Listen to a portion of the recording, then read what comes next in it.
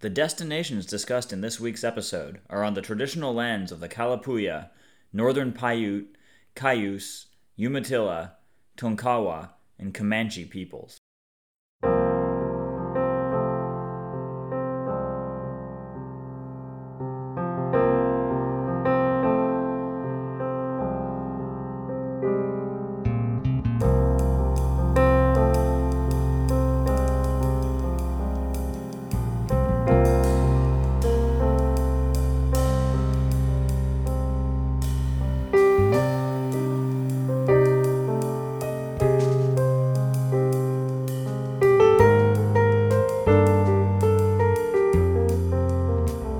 Like any good museum, the University of Oregon's Museum of Natural and Cultural History in Eugene is packed to the rafters with stories.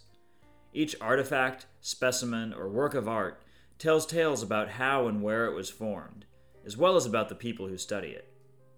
Interested in the saga of the earliest Americans, who they were, and when they lived? Look no further than the ancient sandals from the deserts of Fort Rock, the world's oldest shoes, and among the oldest lines of evidence of people in the Americas. Or perhaps you're interested in the history of an art form perfected along the coasts and rivers of the Northwest. Head into the Culture Gallery, where a case of baskets from around Oregon and Washington testify to the evolving skills and techniques of countless generations of weavers. And then there's the region's great biological epic, the story of salmon, which begins 40 million years ago in the Okanagan Highlands, and reaches a dramatic climax in the form of the giant, spike-toothed salmon on display in the museum. All of these examples play out over millennia, or even millions of years, but the process of understanding these stories is itself a story, and one that plays out on a much more human scale. Any object in any museum could tell one of these stories, but today we're going to track just one. It's the story of a fossilized arm, mounted on the wall just through the entry to the Museum of Natural and Cultural History's Explore Oregon gallery. These bones, and others like them in museum collections across the U.S., are the vestiges of a vast drama of migration and predation, and the winding road that led to our understanding of them is a tale I feel exceptionally well qualified to tell, since it's one that's been a part of my life for over a decade, and in which I'm a central character.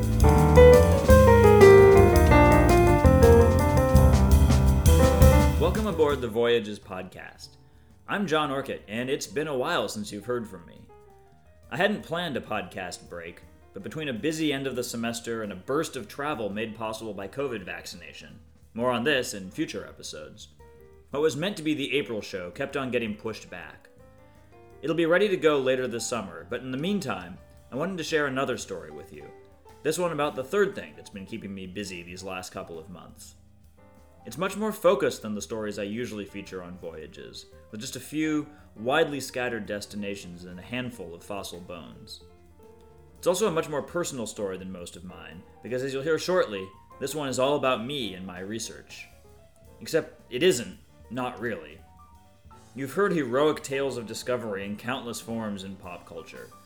The archaeologist that opens an undisturbed tomb to reveal the treasures within, the physicist that solves the seemingly unsolvable puzzle about the universe, and of course that particular favorite of Hollywood, the lone genius who, at the 11th hour, reveals the one weakness of the aliens, or zombies, or robots, or monsters, menacing the world.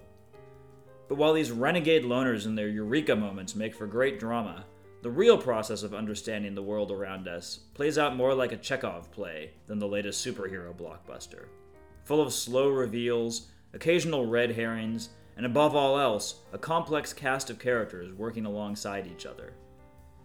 Nothing that we do as scientists is a truly individual effort, and I want to share this story not to brag about my research, though I am really proud of the paper that resulted from it, but to draw back the curtain on the process involved, and how it could never work without widespread cooperation and collaboration.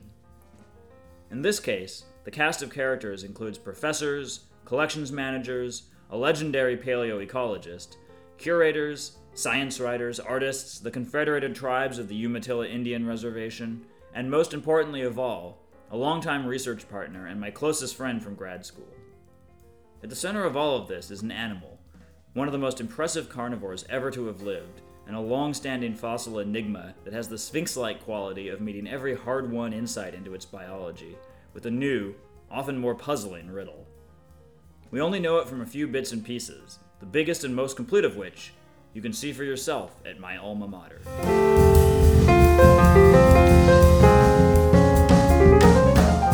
J. Arnold Shotwell was a professor in the UO Department of Geology at a time when paleontology was in large part a descriptive science, one in which identifying new localities and naming new species was paramount. Shotwell was skilled at both, and he and his crews were responsible for finding and describing many of the Beaver State's most important fossil sites. But he also saw that fossils could tell us so much more than simply what lived where when.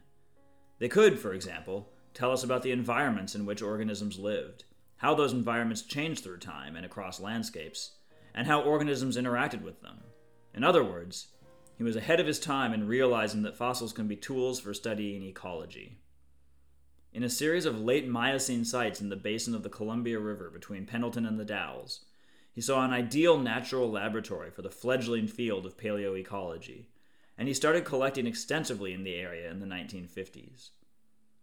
The work that would result was pioneering, identifying 3 different ecosystems in the region: grasslands, woodlands, and pond banks.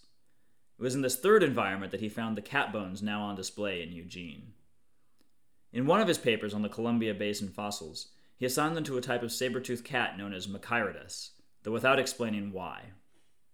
Not to give away the ending of this story, but our work suggests that, whatever his reasoning, Shotwell got it right. Perhaps he would have done more with these fossils had he been given the chance, but at this point his story diverges from the cat's and takes a turn for the tragic. Details are a bit fuzzy and vary depending on who you ask, but in the 70s it seems that a cost-cutting university administration asked Shotwell to downside his budding paleontology program by firing some of his staff. His admirably noble response was to fire himself, and he moved to the coast to spend the rest of his long life as an oyster farmer. The fossils he'd found remained in Eugene, locked away in a cabinet in a windowless room in the basement of the geology building. No one seems to have taken much notice of the cat arm for decades, until, in the early years of the next century, serendipity roped me into its story.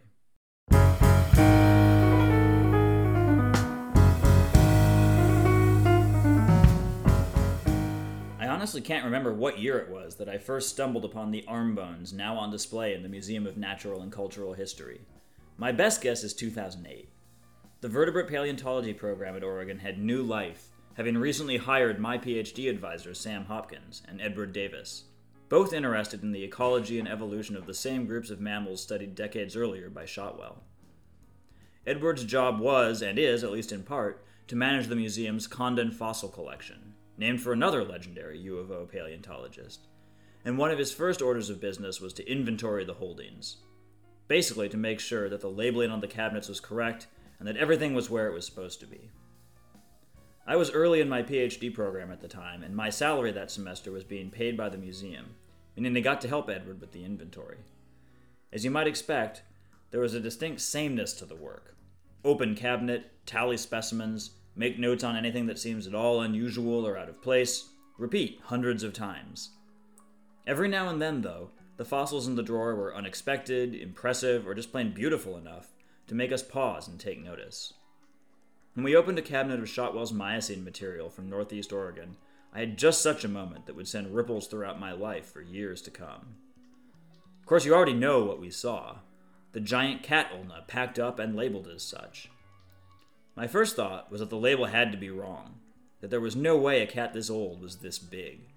Perhaps I thought it was a rhino, which are commonly found at the same site, or a bear, the oldest species of which in North America dates to the same time. In rhinos, though, the ulna is fused to the radius, the other lower arm bone, to better support the animal's weight, and in bears the shape of the elbow is totally different than in cats. Shotwell's ID, I quickly found, was correct, but in what will become a running theme of this episode, this just raised more questions. Foremost among these was, what kind of cat is this? It's a straightforward enough question, probably the first one that would occur to any of us upon being confronted by the fossil. But that simple beginning gave rise to a complex series of twists and turns that would not be resolved for over a decade.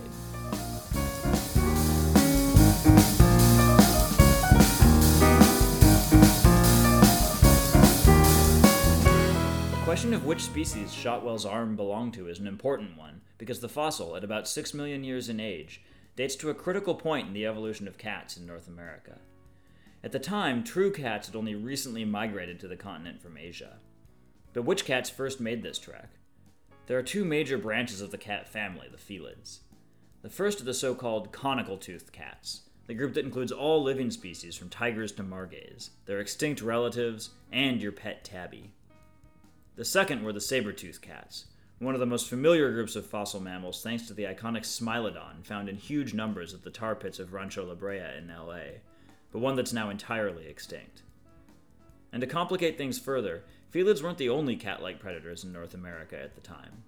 For millions of years, a separate family of carnivores known as nimravids had lived here, and it evolved into a diversity of saber-toothed predators. The last and largest of these was Barbarofelis, an impressively besabered animal the size of today's biggest cats. So which of these groups did the Eugene specimen belong to? Shotwell thought it was a true saber-toothed cat of the genus Machairodus.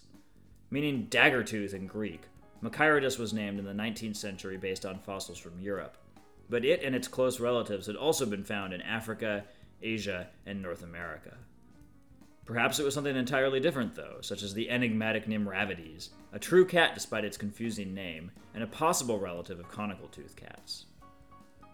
Maybe it was Barbarofelis, which an incredible skull from the Dowles, now in Seattle's Burke Museum, proves did live in the region at the time, which would mean that this was not actually a cat at all. And of course, there was always the tantalizing possibility that it was something entirely new, a member of a group of cats never before recognized. And even if we knew which genus of cat it belonged to, several questions remained. The huge size of the bones hinted at the fact that the cat was bigger than any other from the time, and may have been one of the largest ever to have lived. The scale of the thing led those of us in the Hopkins lab to start calling it the Thundercat. But having a nickname for it, no matter how catchy, didn't get us any closer to figuring out what it actually was.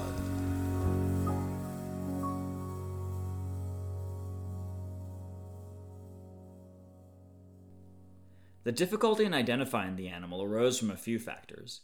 A big one was that all of us had other irons in the fire.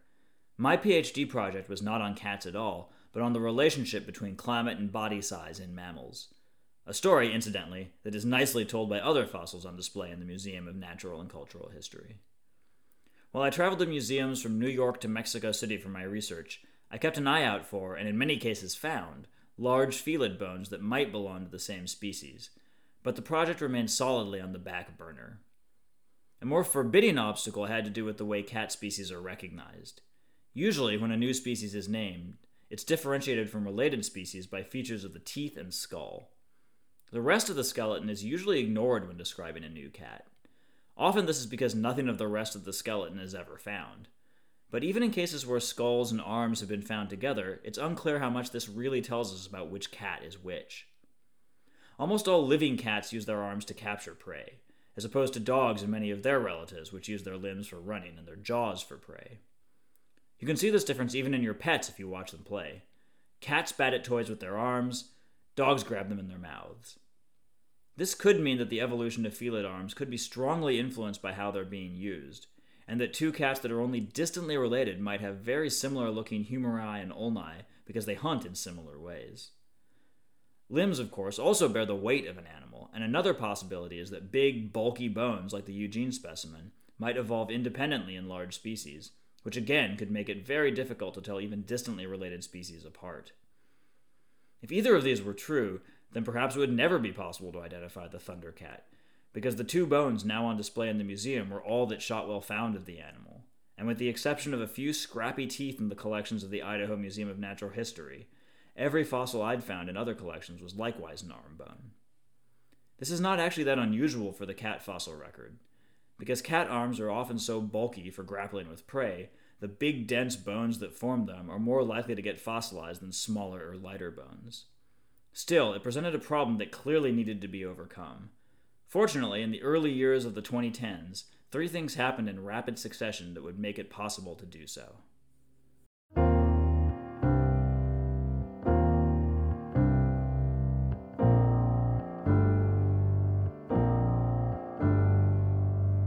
In 2010, a major evolutionary biology conference was hosted just up the road from me in Portland, and I couldn't miss out on the opportunity to attend.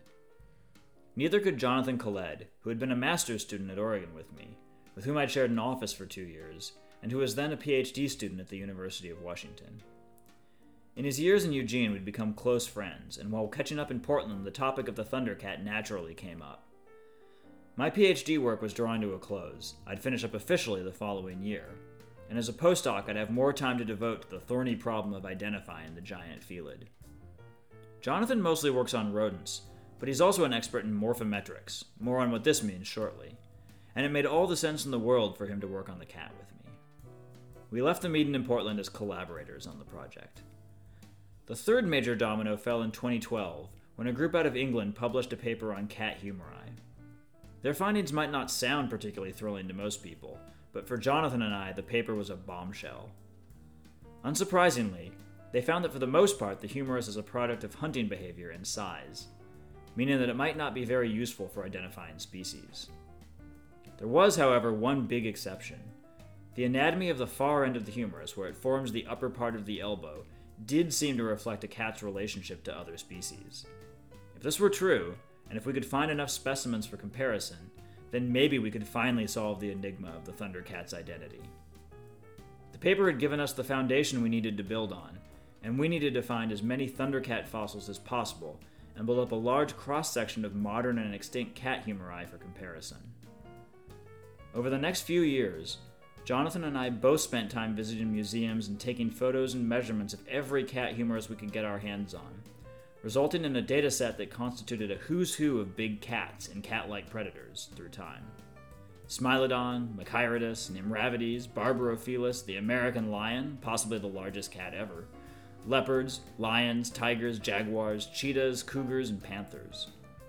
The problem is that big cats, and especially fossil cats, are rare, meaning that we had to visit a whole bunch of museums to build up our data set.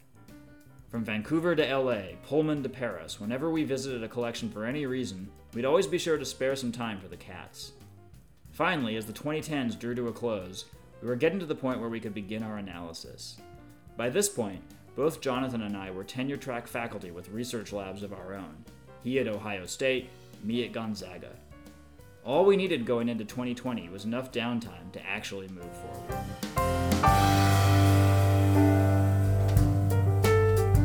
Of course, you all know what happened next. 2020 made it very easy for us to keep our resolution of finding the time to work on our paper. The Thundercat project is one of the few things in the world that actually benefited from COVID-19. Thanks to being stuck at home and the cancellation of most student research, Jonathan and I suddenly found ourselves with enough bandwidth to run our analysis. What it entailed was going through every photo we'd taken of cat humori and marking the same points, such as the furthest projection of the end of the humerus, or the point that projects furthest to the side, on each one. The end result is basically a ball and stick model of the bone. Connect all the dots and you'd more or less have an outline of the far end of the humerus. We use these models to compare the shape of the humerus between species by graphing them and looking for groups of points. If individuals of the same species tended to plot together, it would mean that we could use humerus shape to distinguish species. If not, we couldn't. The real moment of truth for this study came not with uncovering a fossil in the field, or discovering an unidentified specimen in a museum drawer, but with clicking Enter on a keyboard. The result was surprisingly compelling. I'd expected that it would show that big cats tend to have similar humori regardless of what group of felids they belong to. Instead, with a few notable exceptions, specimens of the same species tended to group together. Most importantly, the Eugene and Idaho specimens plotted alongside 5 other fossils from the University of California Museum of Paleontology, the Texas Memorial Museum, and a second Oregon specimen that my students and I had found in 2017 at the same site Shotwell found the original arm. The implication was clear. A combination of huge size and an unusually narrow structure marking the point where the humerus and ulna interlock were unique to the Thundercat. The only thing anywhere near it on our charts were species of Machairodus, with which the teeth of the Idaho specimen also suggested a relationship. Shotwell had been right back in the 50s when he identified the bones as being from this early saber-tooth. He just hadn't realized he had an entirely new, gigantic species on his hands. In the long run, Jonathan and I like to think we've given the paleontology world a useful tool for identifying new cat species, but in the short term, we had a pressing issue at hand. What should we call the new species?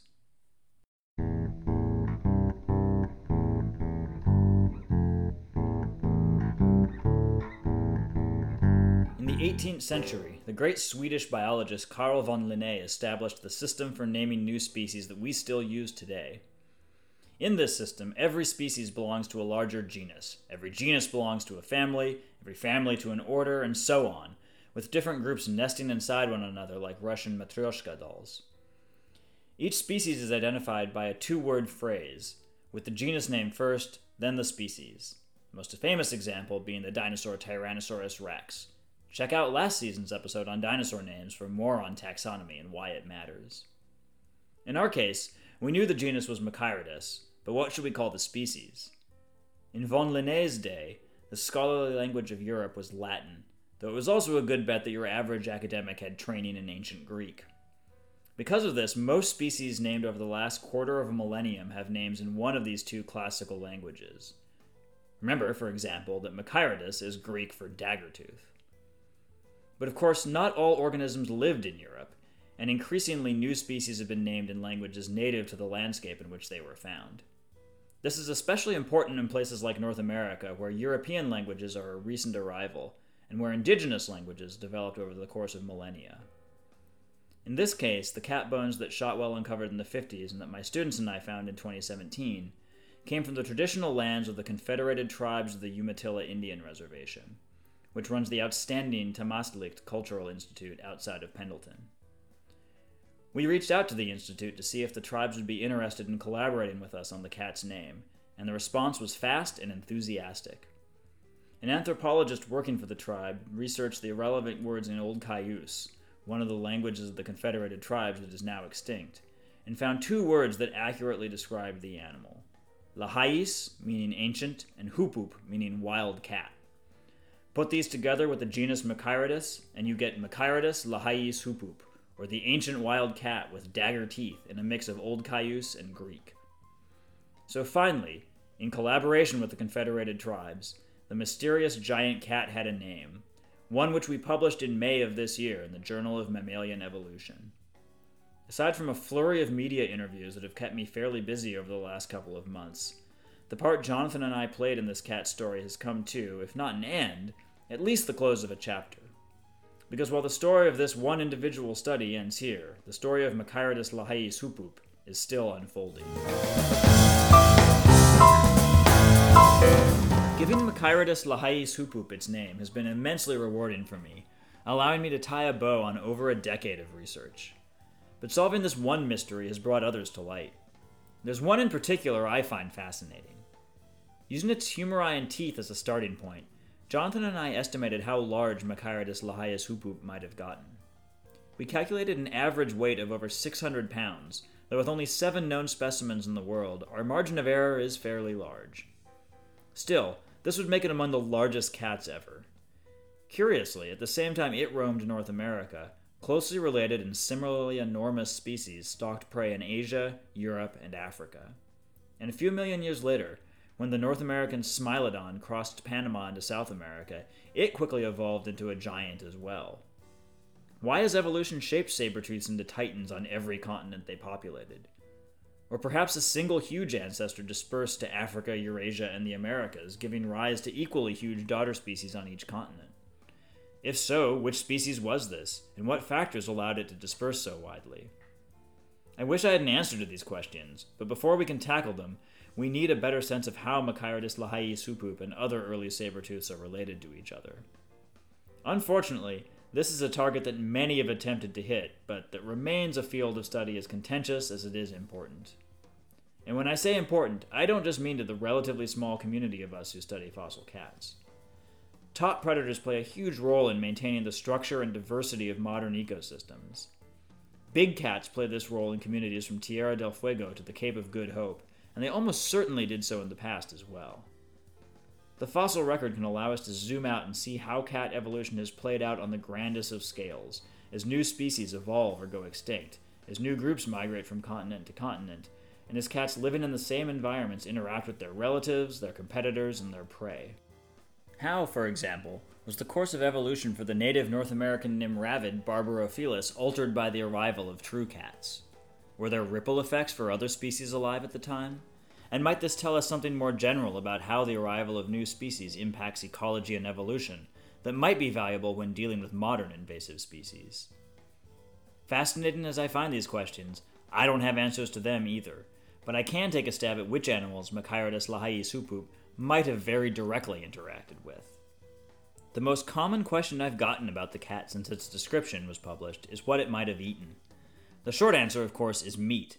Unlike some other groups of carnivores, such as dogs or bears, cats are exclusively predatory. But just how overly simplistic this answer is becomes clear when you see the glorious diversity of prey animals that roamed Miocene North America. 2 museums housing material from the same sites where Machairodus lahai-supup was found are especially good for getting a sense of this walking smorgasbord. One is far afield from Eugene, in Austin, where the Texas Memorial Museum, more on this gem later this summer, displays mammal fossils from Coffee Ranch in the Lone Star State's Panhandle. Or if you find artistic reconstructions of ancient landscapes more compelling, head to John Day Fossil Beds National Monument in Central Oregon, where the phenomenal Thomas Condon Paleontology Center displays not only mammal fossils from the Rattlesnake Formation, but a gorgeous mural depicting life at the time, including Machairodus itself. In both exhibits and the mural, you'll see a wide variety of mammals, from tiny rodents to mid-sized horses to enormous mastodons. Bigger cats today tend to hunt bigger prey, and assuming this relationship held true in the past, we can estimate a cat's preferred prey size based on its body size. Using a series of equations based on different estimates of weight, we got a wide range of possible prey sizes. The smallest of these was just over 800 pounds, roughly the size of the largest living zebras. Horses, then, are at the small end of animals this cat is likely to have targeted, with camels, rhinos, and ground sloths, all of which have been found at the same sites as Machairodus lahai-supup, being likelier prey. This diet of huge animals remains an untested hypothesis, one of the many new questions our work has raised about this gargantuan cat. It's a hypothesis that's testable, though, perhaps by looking at what animals are found in association with Machairodus lahai-supup, by looking at wear patterns on its teeth, or by examining stable isotopes in its teeth, assuming we're ever fortunate to find more than a handful of them. It would be the kind of study that requires a large number of specimens, detailed information on where they were found and how old they are, and collaboration between scientists in different fields, ideally in a space where all of these elements could come together and in which new findings could be shared with the public. Put more succinctly, they require a museum.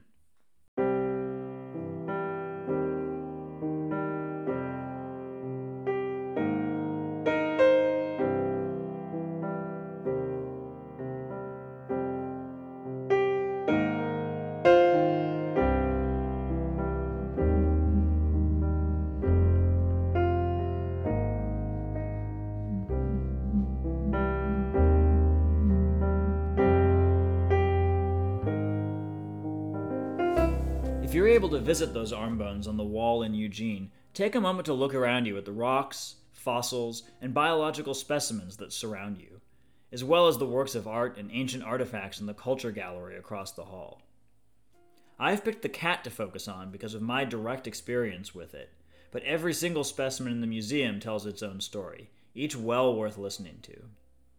This one in particular began in the high deserts of eastern Oregon, but it was in a museum that Shotwell first described and sketched the bones, and where I stumbled upon them years later.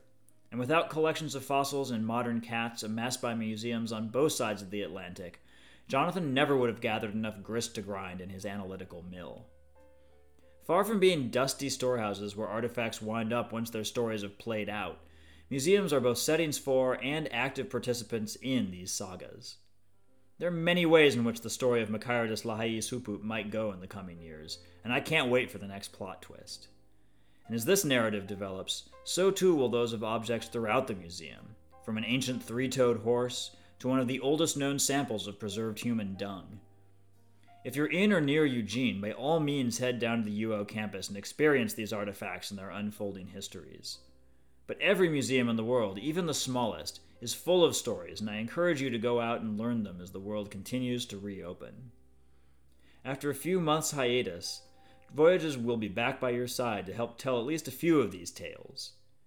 In fact, at least for the time being, you'll be hearing new episodes more frequently, with new shows being released the first and third Thursday of each month through February.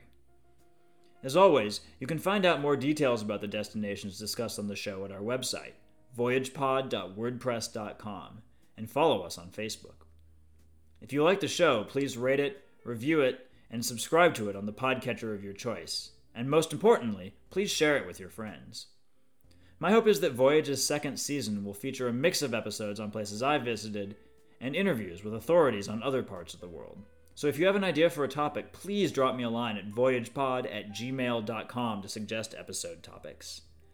Thanks for joining me on this voyage into the Sabertooth saga, and I hope you'll join me for all the voyages to come.